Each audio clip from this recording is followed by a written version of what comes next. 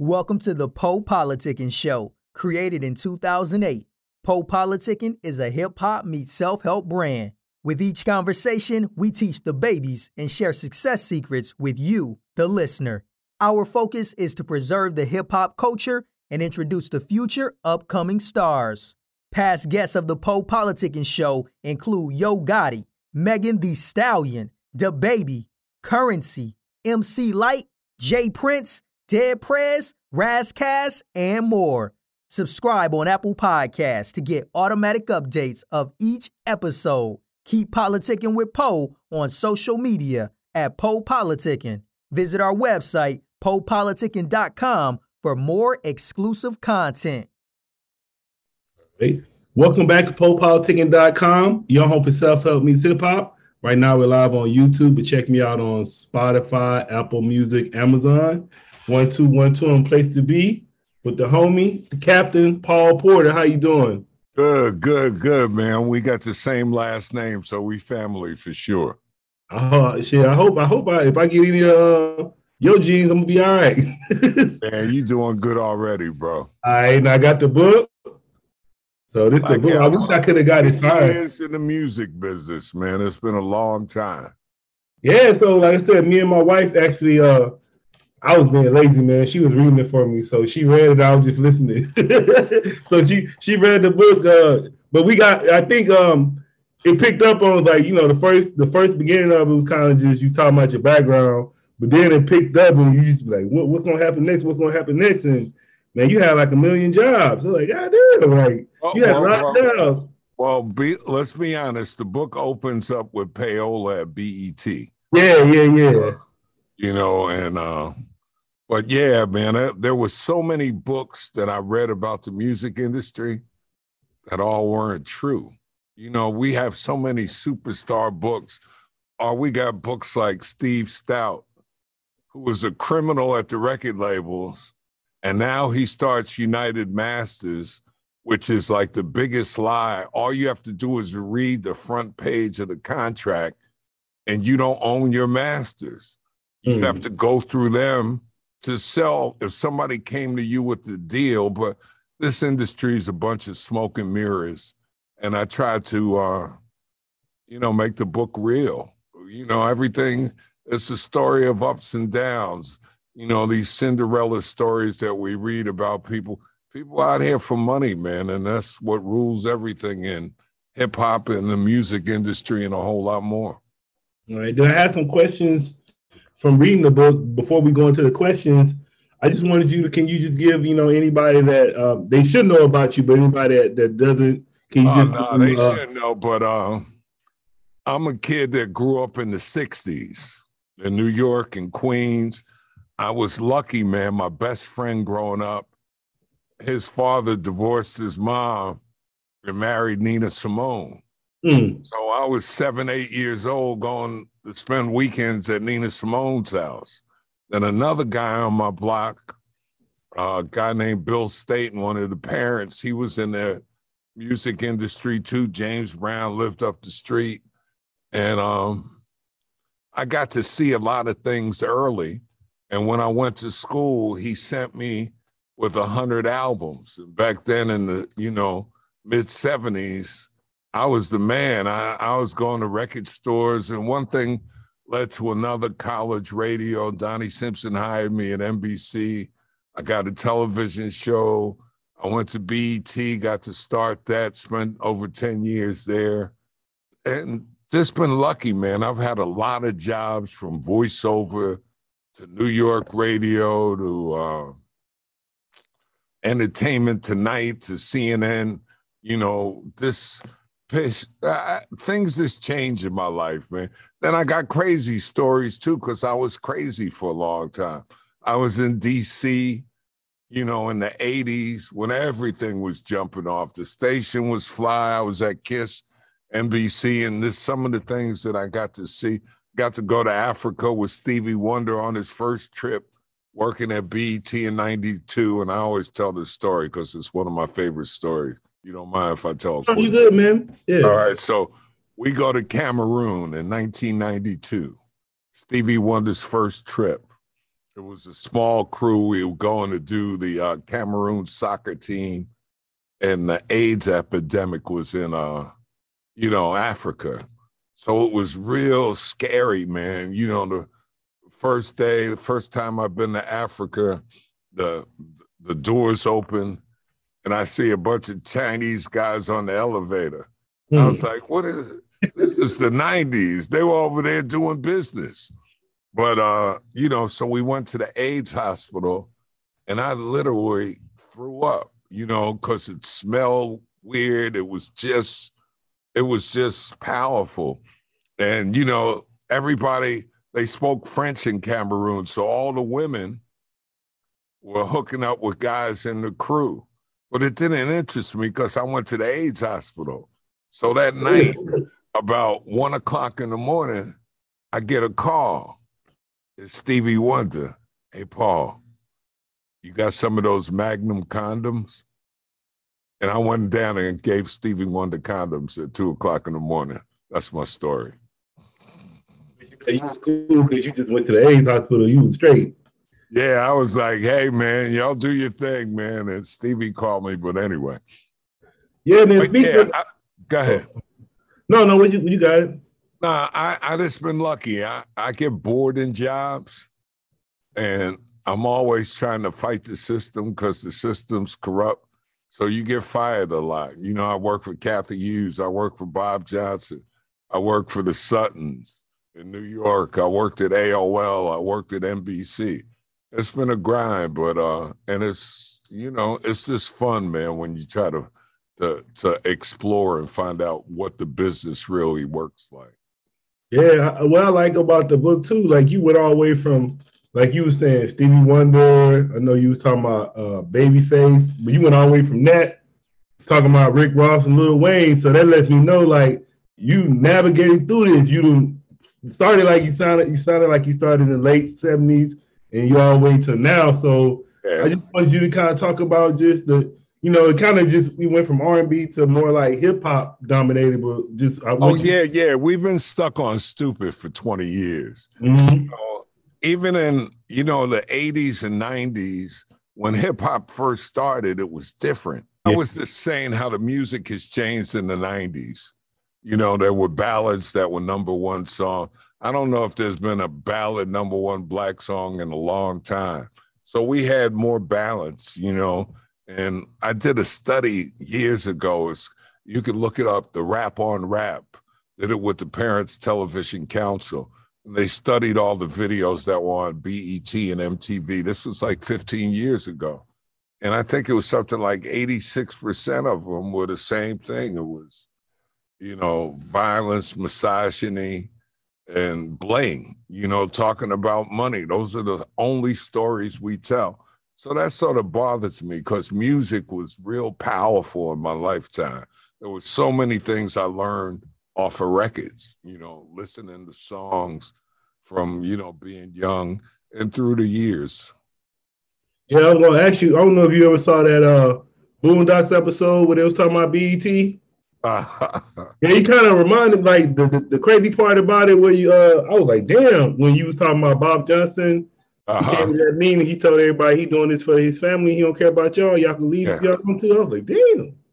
Yo, but that's the realness of the business, And the same thing with Kathy Hughes, who owns the most Black-owned radio stations in the history of broadcasting. Yeah. When I started for her in 88, they were paying part-timers $10 an hour. And here it is, 40 years later, they're paying part-timers $15 an hour. So how do you do that and get celebrated? But we celebrate a lot just by being the first. It's not always about doing it right. And then I guess, so I was wondering too, because I like how you was saying, it was like, I noticed you was always fighting for the good. But my whole thing, I used to be like, well, why? Why you just to say, well, you know what, man, I'm just going to get my money. Fuck all this other shit. Like, what made you? Because it was just sad, man. It was just sad the way they treat. I got lucky. My first job was at NBC. I went from $10,000 a year to $70,000 a year. then a television show in DC at age 24. I'm making a lot of money. So my thing was bringing people up. You know, I was at a union station, NBC, and they paid $205 a shift, and Kathy Hughes paid $40 a shift. So I would call jocks from other stations and say, yo, you need to come over here, Bob Thomas. You need to come over here, Stan Verrett, who's on ESPN. You know, this was natural because people hooked me up when I started, you know, and I know that doesn't work all the time. And damn, sometimes I wish I was greedy because my nickname now is DJ Broke His Shit. No, but I'm all right. But yeah, I could have been a lot richer, but it's good, man. You know, and it pays. When you pay it forward, it always comes back to you. You know, it always comes back, you know, and I'm going to be 65 this year. So I get it, man. It's about long term, not short term. I noticed your last sentence in your book, it says, I am proud. So I was going to ask you, like, what would you say some of your proudest moments in your career were? You know, standing up for people, man. I tease, there's a brother at Radio 1, Ron Thompson. In 1989, Kathy Hughes told me to fire him. You know, but I knew Ron had 2 new kids. He was young. He was working overnight. I said, if you fire him, you got to fire me. I'll put him on overnights and won't make him talk. Well, guess what? Ron's there 43 years later with stock options and a pension. You know what I mean? It's like, why? Sometimes we fire people this for no reason or don't hire people because of, and I'd rather be surrounded with winners than losers. But I'm proud of starting stations. I'm proud of some of the things that happen at BET. I'm proud of breaking hit records. You know, I'm proud of building relationships. You know, when Joy Reid, I'm always good with talent. Like Wendy Williams, there's all these people that call me mentor because I got to see them young, man, and got to see them and work with them and build with them. So it's just paid off. It's just rewarding to me. Yeah, I was telling my wife because I heard you talking about basketball, so you know about like coaching trees and stuff like that. So I was looking, cause I said he if he mentored Wendy Williams, you have a kind of effect with Shalimar, because Shalimar came under Wendy Williams. So I was like, you know, Shalimar is the, you know, one of the top guys right now in the game, but that's, you know, it kind of came from you, if you can say that. Oh yeah, but yeah, that's funny you said basketball, because that's what got me into music. Mm-hmm. I played basketball in college. My coach is in the Hall of Fame. Who? Jim Calhoun. Okay, yeah. Yeah, so basketball was big. Yeah, and things like the NBA. I did 10 NBA All-Star games, you know, The Voice, and getting to travel to games and doing I did the NBA at 50, the documentary, and this year it's 75. I was like, damn, where's all this time? I remember when I was in Cleveland when the top 50 were announced. So it's just keep trying to do something else, you know, and that's what I've been successful at. Like I used to do voiceovers back in the 90s, man. My first spot I hit, AT&T, it's all within your reach. And that paid $65,000. And I was all gung-ho. I'm going to do voiceovers because my man Adolph, you remember a guy named Adolph Caesar? He was in Soldier Story as the Sarge, The Color Purple, little light skin, and he did the part, CJ, you little geechee. Anyway, he was one of my teammates' uncles, and he was big in voiceover. He was the voice of the wide world of sports, ABC in the 80s and 90s, and he always told me, you know, forget about the radio, do commercials.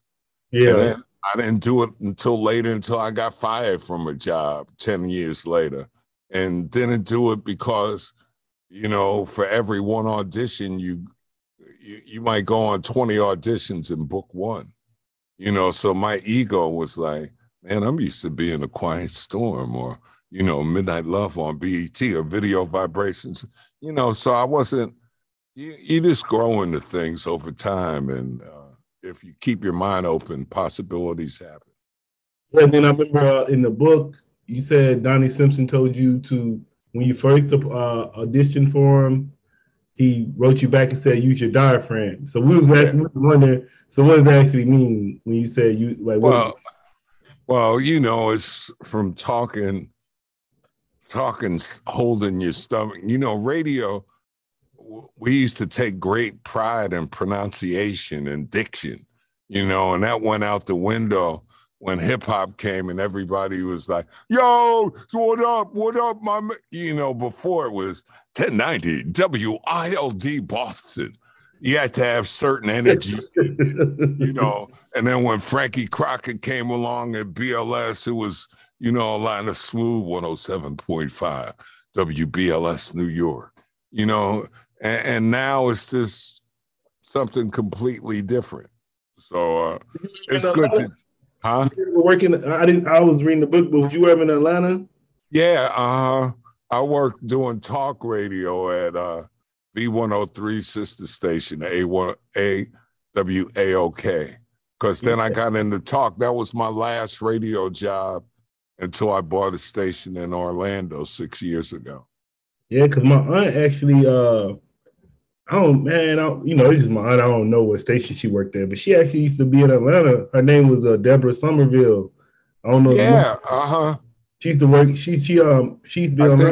That's my aunt. Yeah, Kiss 104. Yeah, that's my aunt, man. Like that's I never heard her. I just knew she always was on the radio. But that's my aunt. I want to ask you.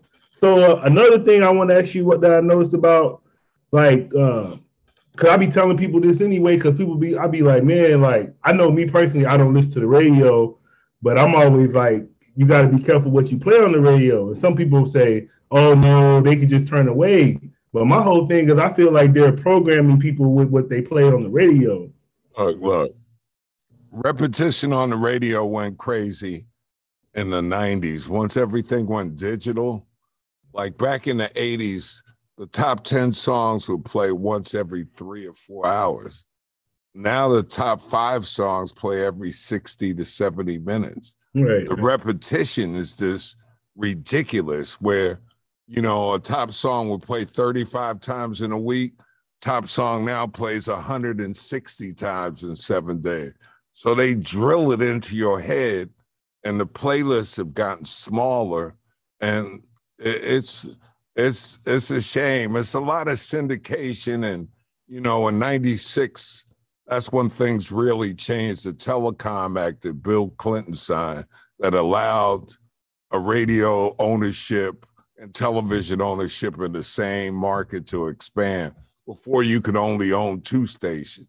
You go to some stations in the South, iHeart has 8 radio stations in the same market. So you can't go anywhere. You can't be competitive. You can't say you want a better salary because they own the competition. So it's, things have changed and it's all about corporate dollars now. Yeah, then I noticed too, like, so I was just looking, I'm like, man, I'm in my 40s, so I'm not like on it as far as what the kids listen to. But I'm like, okay, they saying the tightest rapper right now is NBA YoungBoy and Young Dirt. So I'm like, let me go listen to them, see what they talking about. Man, that shit like now I realize why so many rappers are dying because it's worse now. Like now it's just like the beat, I shoot you in your face, fuck you, kiss your girl. Like it's just like direct now. It's not like how, Tupac first off, fuck your bitch and the click you claim. No, it's like fuck all that. It's like fuck your ops, fuck your mom, I'm shooting all y'all tomorrow. It's just like I'm like, damn, let's rap it like that now. Guns all in the video. And they get rewarded for that. But I mean, these records have such what we call in the business quick burns. Like DJ Khaled will come out with a record and you'll hear it 10 times and you're tired of it. Right. And radio and television, there's 3 categories in research: recognition, popularity, and fatigue. And a lot of records you get tired of real quick. There's some songs you can hear 50 times. They don't make songs like that anymore. They're real quick burn. And that's okay. But, it's like boxing. Back in the day, heavyweight fights was everything. Now you don't know who the heavyweight champion is now. That's how music is. It's sort of not the same. It's not as, I remember being young going to see the Jackson 5 in high school. It was just a different vibe. You knew everybody in the group. You knew who the bass player was in LTD or Maze or New Birth or Parliament or whoever, Funkadelic. But now it's all individuals. And it's cool, but music doesn't have the same power. We used to sit around and look at albums and clean weed on them and let the seeds run down. But you had the double album set of the Isley Brothers. It was just a different feel. That's the album. That's you, the new artist that you get a feel from? Oh, yeah. I still, but it's always weird, folks, man. It's not, and my station, I got a station in Orlando, which keeps me up on it. But like I said, the burn factor for me is I get tired of them.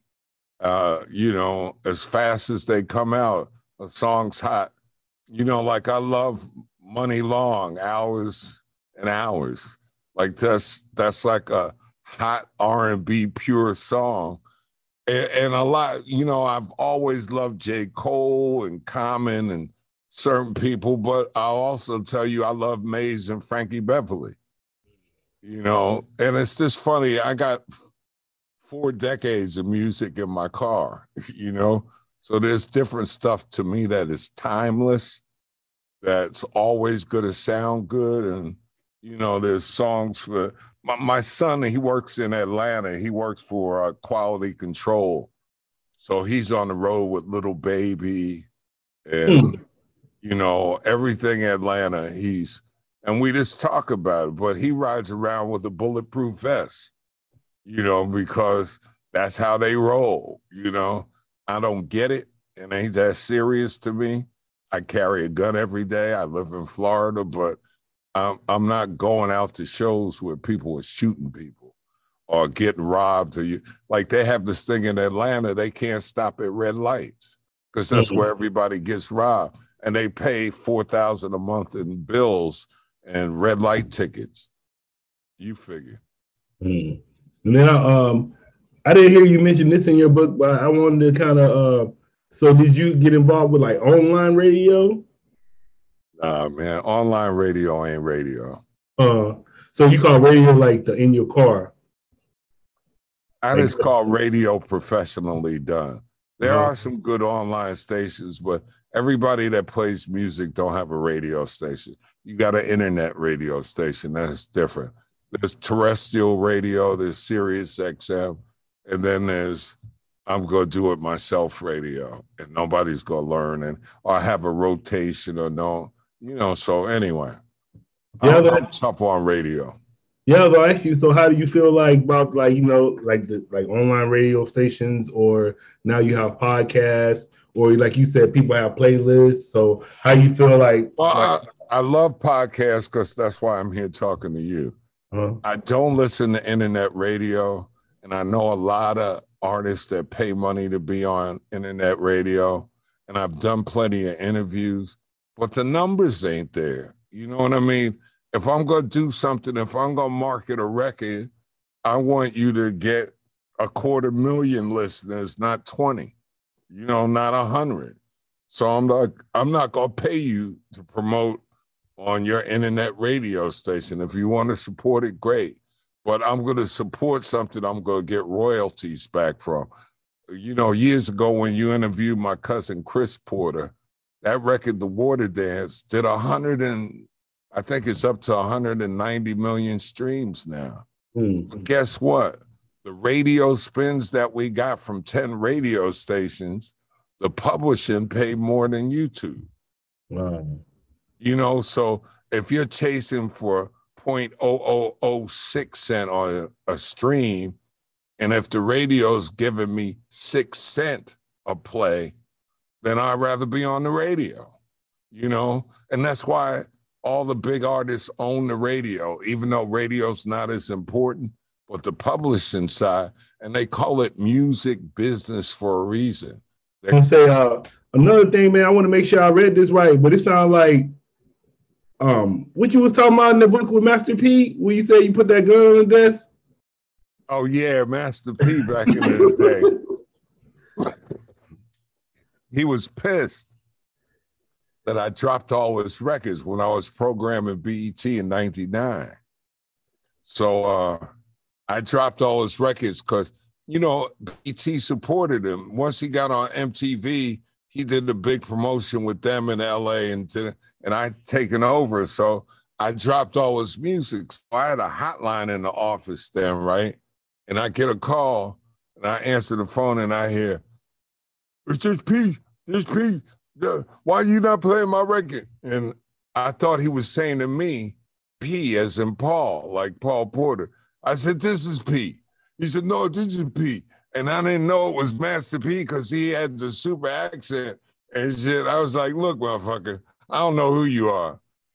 Fucking 2 days later, Master P showed up with his wrestlers and his boy Big Bob, and they were all, you know, they called me from the front desk. "Oh shit, Master P's here," and his record label told me he was coming. So I used to carry a gun. So when Hemp P and Boz came in the office, I put my Smith & Wesson 6906 on the desk. And Boz was like, "Oh shit, this nigga's crazy. I love you, man." And they had brought me a box of sneakers. That's when he was trying to play NBA ball. And he had the Converse deal. And they brought me 4 pairs of sneakers. And they were like, "Put that gun away." I said, "Man, I hear y'all beating up people. I just want y'all to know I'm shooting. I'm not getting fucked up anymore." But anyway, yeah. Now, say, how many of those records you still got? You were saying that you used to get all those records from record labels and stuff? And I've given all them shits away, bro. Matter of fact, the last one I gave away was Whitney Houston died. And Donnie Simpson called me about it. And I said, "Donnie, you got one with your name on it." I had one to the station, and he said, "Man, P, I really wanted it." And I'll never forget because I FedExed it to him because that was the last one on my wall in this house right here. And I sent it to him, and he was supposed to send me something. And he ain't sent it back yet. Yeah, I'm glad you reminded me. And I'm going to ask you about, you was talking about in your book, but just how, like, so how from Payola back in the day to, like, so what is Payola now? Like, how is it now? Yo, Payola's always gonna live. You know, back in the day, it was plane tickets, some cocaine, and $100. You know, and that shit increased to when I got to BET as program director in '99. That Saturday, I'd go to my hotel, and that's how I opened the book talking about Karen Klein. I got a FedEx that said Karen Klein. I'm like, I don't know no Karen Klein, and it was addressed in Atlanta. I go to my room, I open it up, 3 white envelopes filled with 10 grand a piece in it.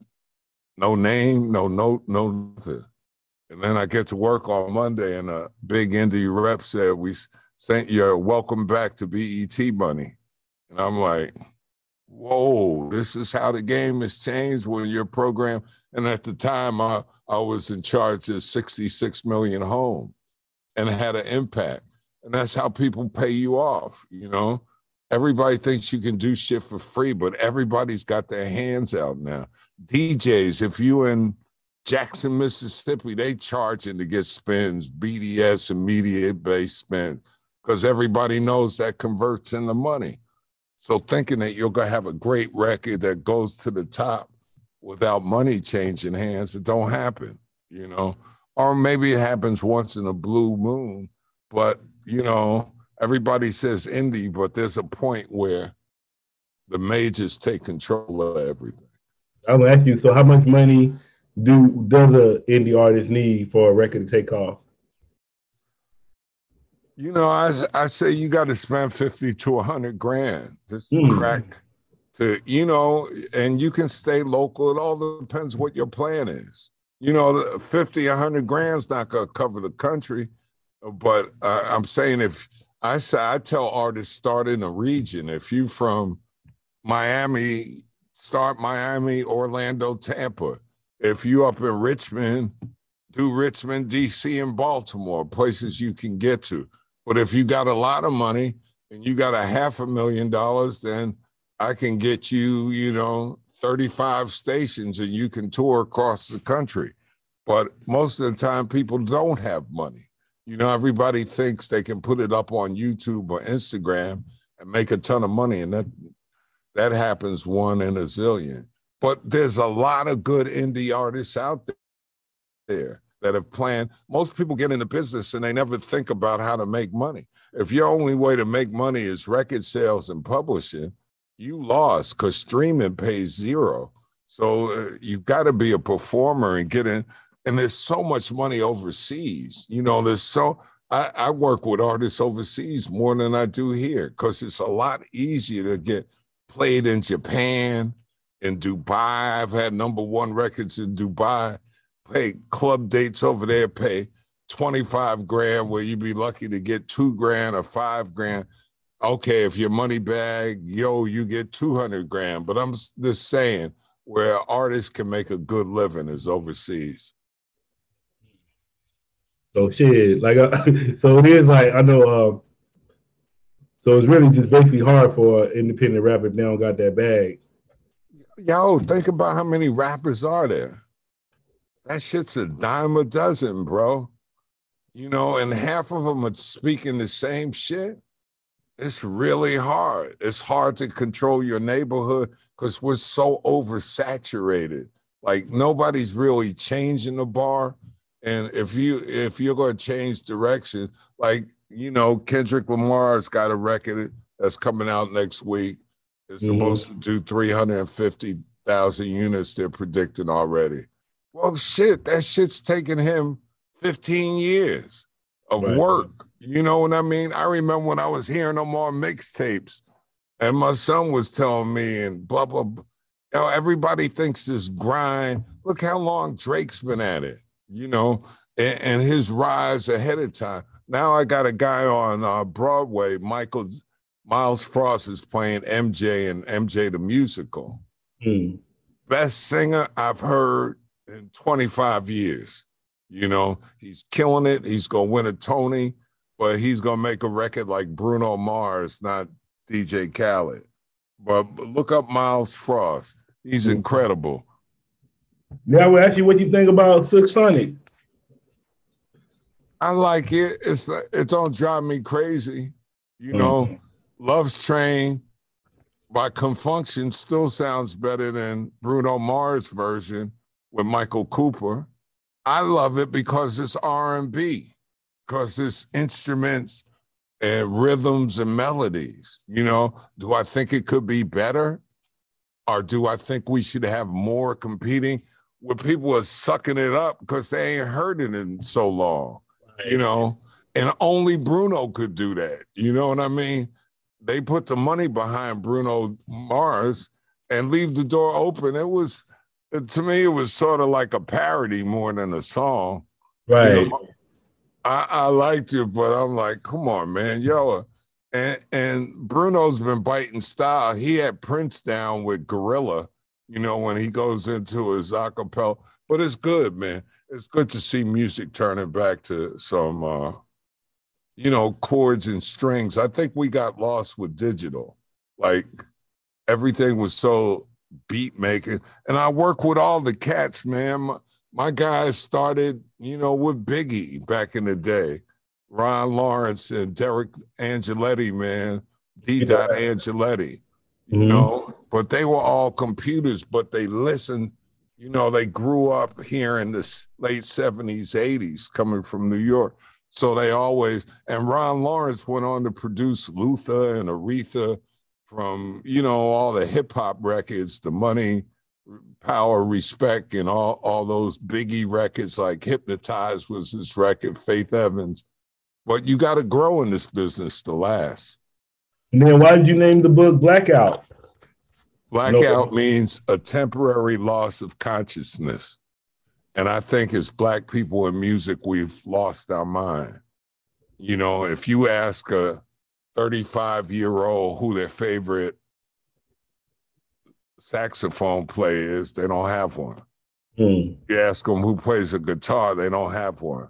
We're some of the best musicians in the world, and we don't know musicians. We only get excited because we see Alicia Keys play the piano for a little second. Like, music is, I mean, we rule the world when it comes to music, but we're not seeing us as musicians. Nobody could imitate Prince. You know what I mean? It's sort of easy to, you know, do some of these other things, but there's something about music to me that has power. You know, the biggest record in my life was Say It Loud, I'm Black and I'm Proud. Imagine in the 60s growing up, and my birth certificate said colored, and we didn't want to be called black because that meant you were ugly. You know, we wanted to be light and have straight hair like my boys, my Puerto Rican boys. And when James Brown came out with Say It Loud, I'm Black and I'm Proud, I've been black ever since. I ain't been African American. That's the power of music. And when you see a whole country singing, Say It Loud, I'm Black and I'm Proud. I used to ride my bike by his house and everybody was into the power. That's some power in music, man. When you can make people be proud of their blackness, because they had us shook.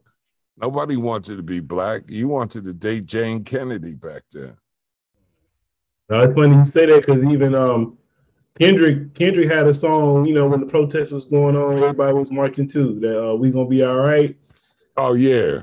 Yeah, so that Black and I'm Proud, though, I like that song too. Yeah, man, that's the power. And some of the things I learned in love songs back then, you know. What you learned?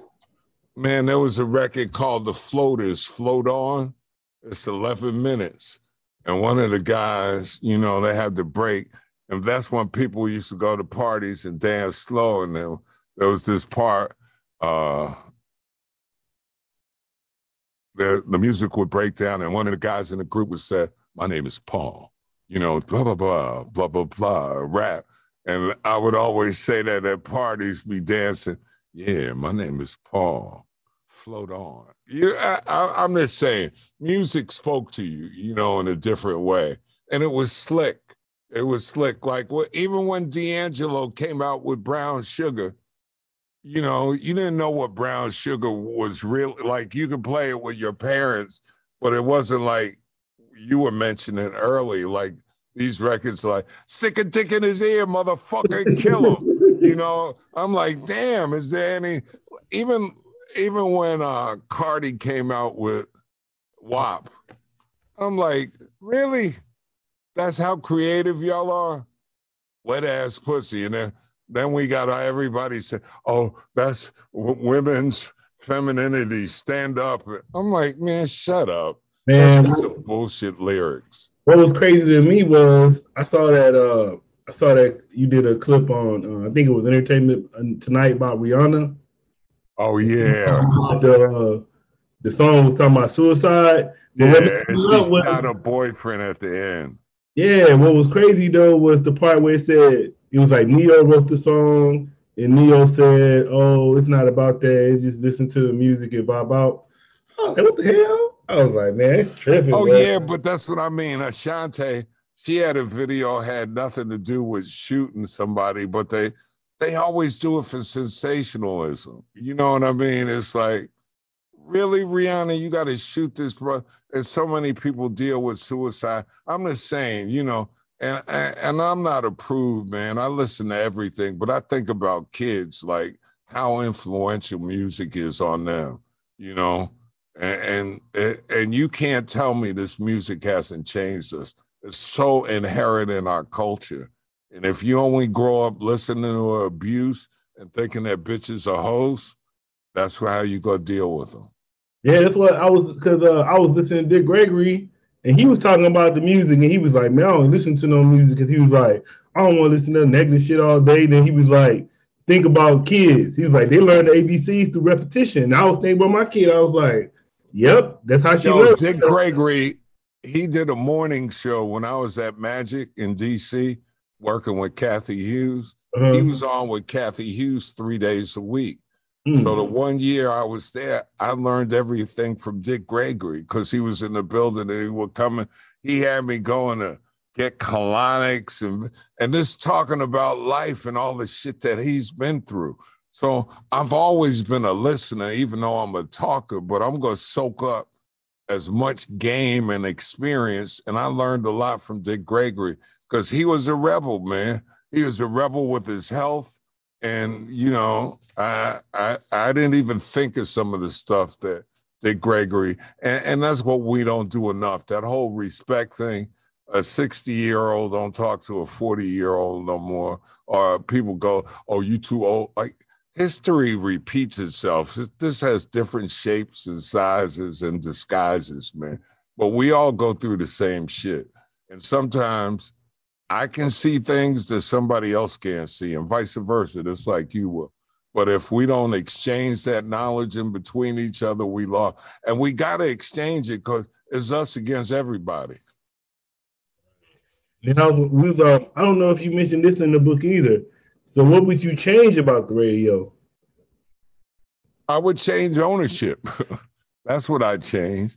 And radio's changed. Radio's not the same thing. People, everything's on your mobile phone now. Right. Radio's a dying art. You know, it's great for adults. And if you look at across the station, matter of fact, ratings just came out. Hot 97 in New York's number 17. Howard's number 15.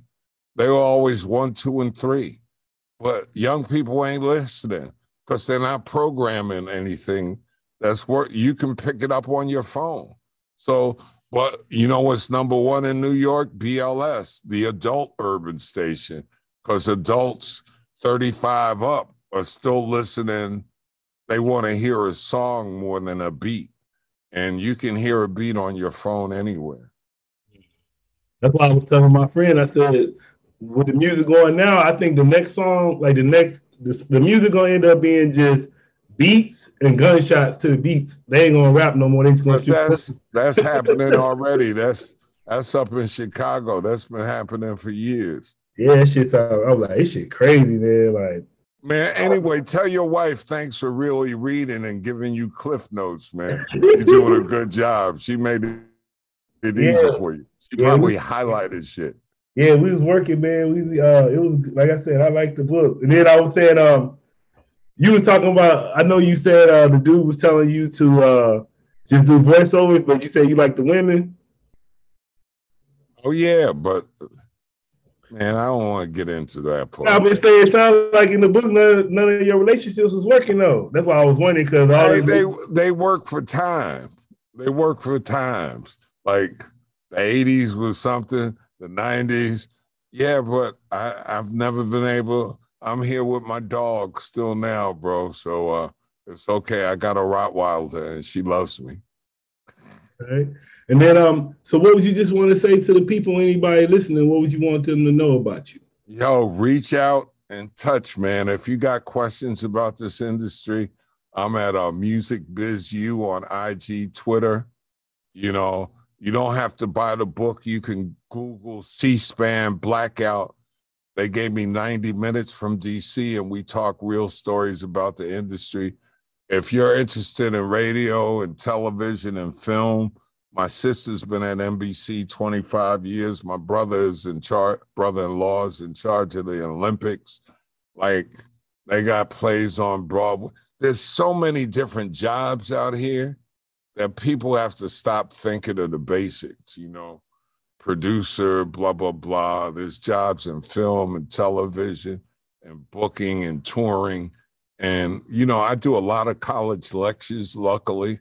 Of course, the pandemic ended that, but there's a lot of ways to go and reach out and try. And it's not always about getting to the person at the top. You know, it's finding out how the system runs and trying to stay in it for the long run. You know, it's not a sprint, it's a marathon. And I've been doing this shit since 1978 was my first check. So it's been a long time up and running. And I've seen a lot of people go and come and die and live and become rich and become real poor. And there's a lot of pain in this entertainment business, and it's not for the faint of heart. And there's got to be a side of us that is ready to fight and revolt, sort of stand up. You know, everybody says, well, let them own this, let them own. No, take some of that shit back. You know what I mean? Take it back. We can be owners. You know, like I said, if you're not at the table, you're going to be on the menu. You read my book, I was on the menu a lot of times over the years and had good runs places. But it always ended up with, oh, you know, when Donnie Simpson fired me at NBC, it was because my girlfriend and his wife were best friends when we broke up. Oh, I couldn't hang out with them. And his wife said, get rid of Paul. And he told me that shit. Like, where else can that happen except black people? You know, he told me that shit when I got fired. I was like, get the fuck out of here, man. You told me because Charlene and Pam don't get along? I wrote that shit in the book because that's how crazy it was. Yo, I took Kathy Hughes' station from a fucking 0 to a 4.6 in 9 months. And I remember when she made her first $1 million, you know, because the ratings went up, and all of a sudden in spots, you know, billing went from 100,000 to 4 million that year. And then she fired me because I went on vacation. Oh, and because my bonus was too big. You know, I had $100, right? Yeah, I had a big bonus and she's pissed off. And then later she hired me back and said, apologize. But I'm just saying, shit like that happens, man. So this don't think this is some struggle, but, you know, maybe I should have studied harder. You know, I went to Northeastern, went in for business, came out a DJ and a basketball player, you know? So, you know, I'm not complaining because I'm healthy and I'm here. And I get it because I've seen a lot of people go, man. A lot of people go. And, you know, that's why I'm working, man. I'm still working for people out here. But reach out and touch, man. I'm at Music Biz U on everything, even Cash App. So if I drop some wisdom, drop some dollars. But I own a station in Orlando now with my partner, The Wire 98.5. You can get The Wire 98.5. We're a nonprofit. We're teaching young kids to be broadcasters, and we're right in downtown Orlando and Pine Hills. So I take pride in that.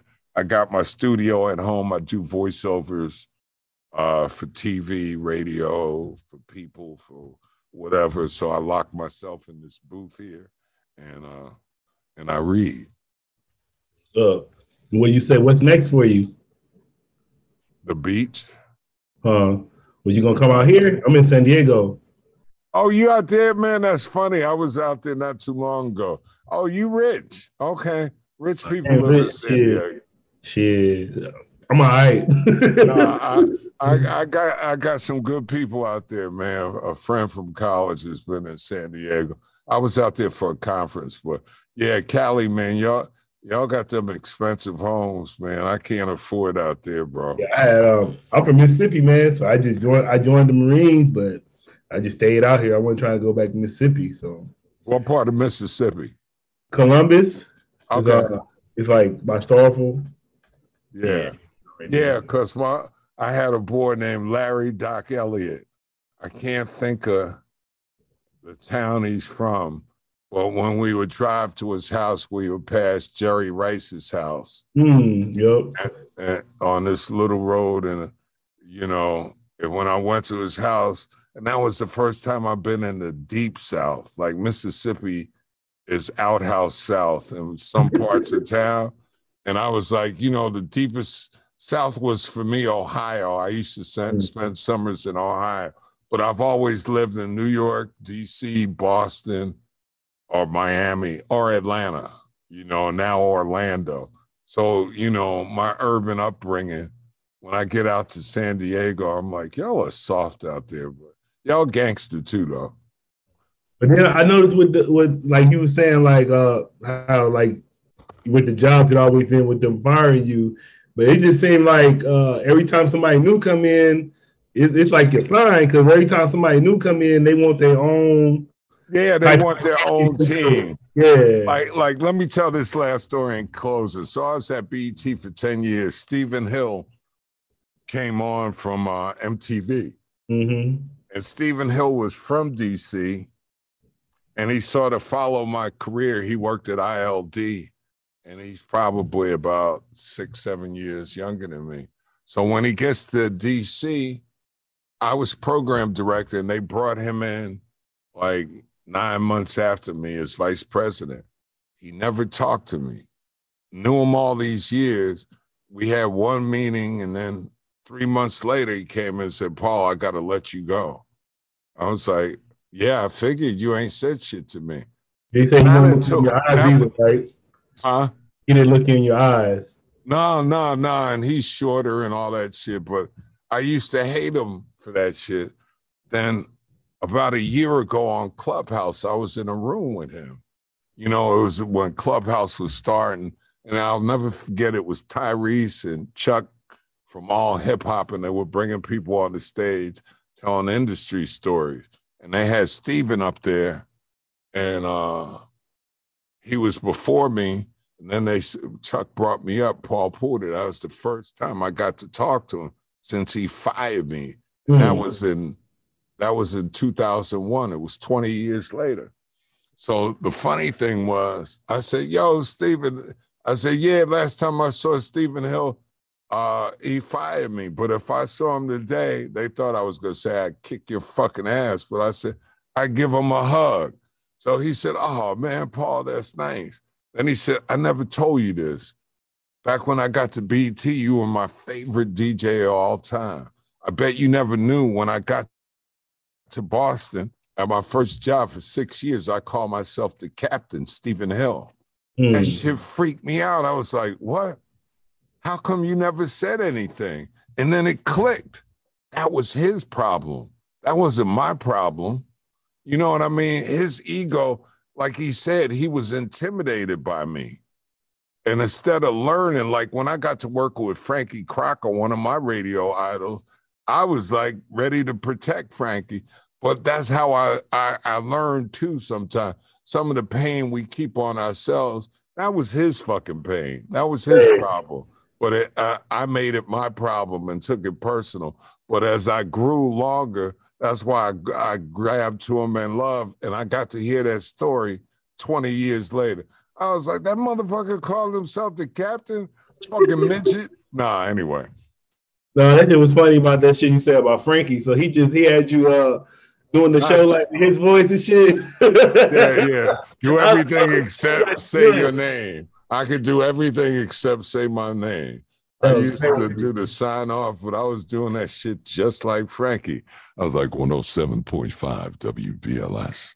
Oh, shit. That shit was great, bro. On in New York, and at 8 o'clock, you would play that There I Go, There I Go. He had the theme songs, and the organ would kick off, and you say goodbye to New York.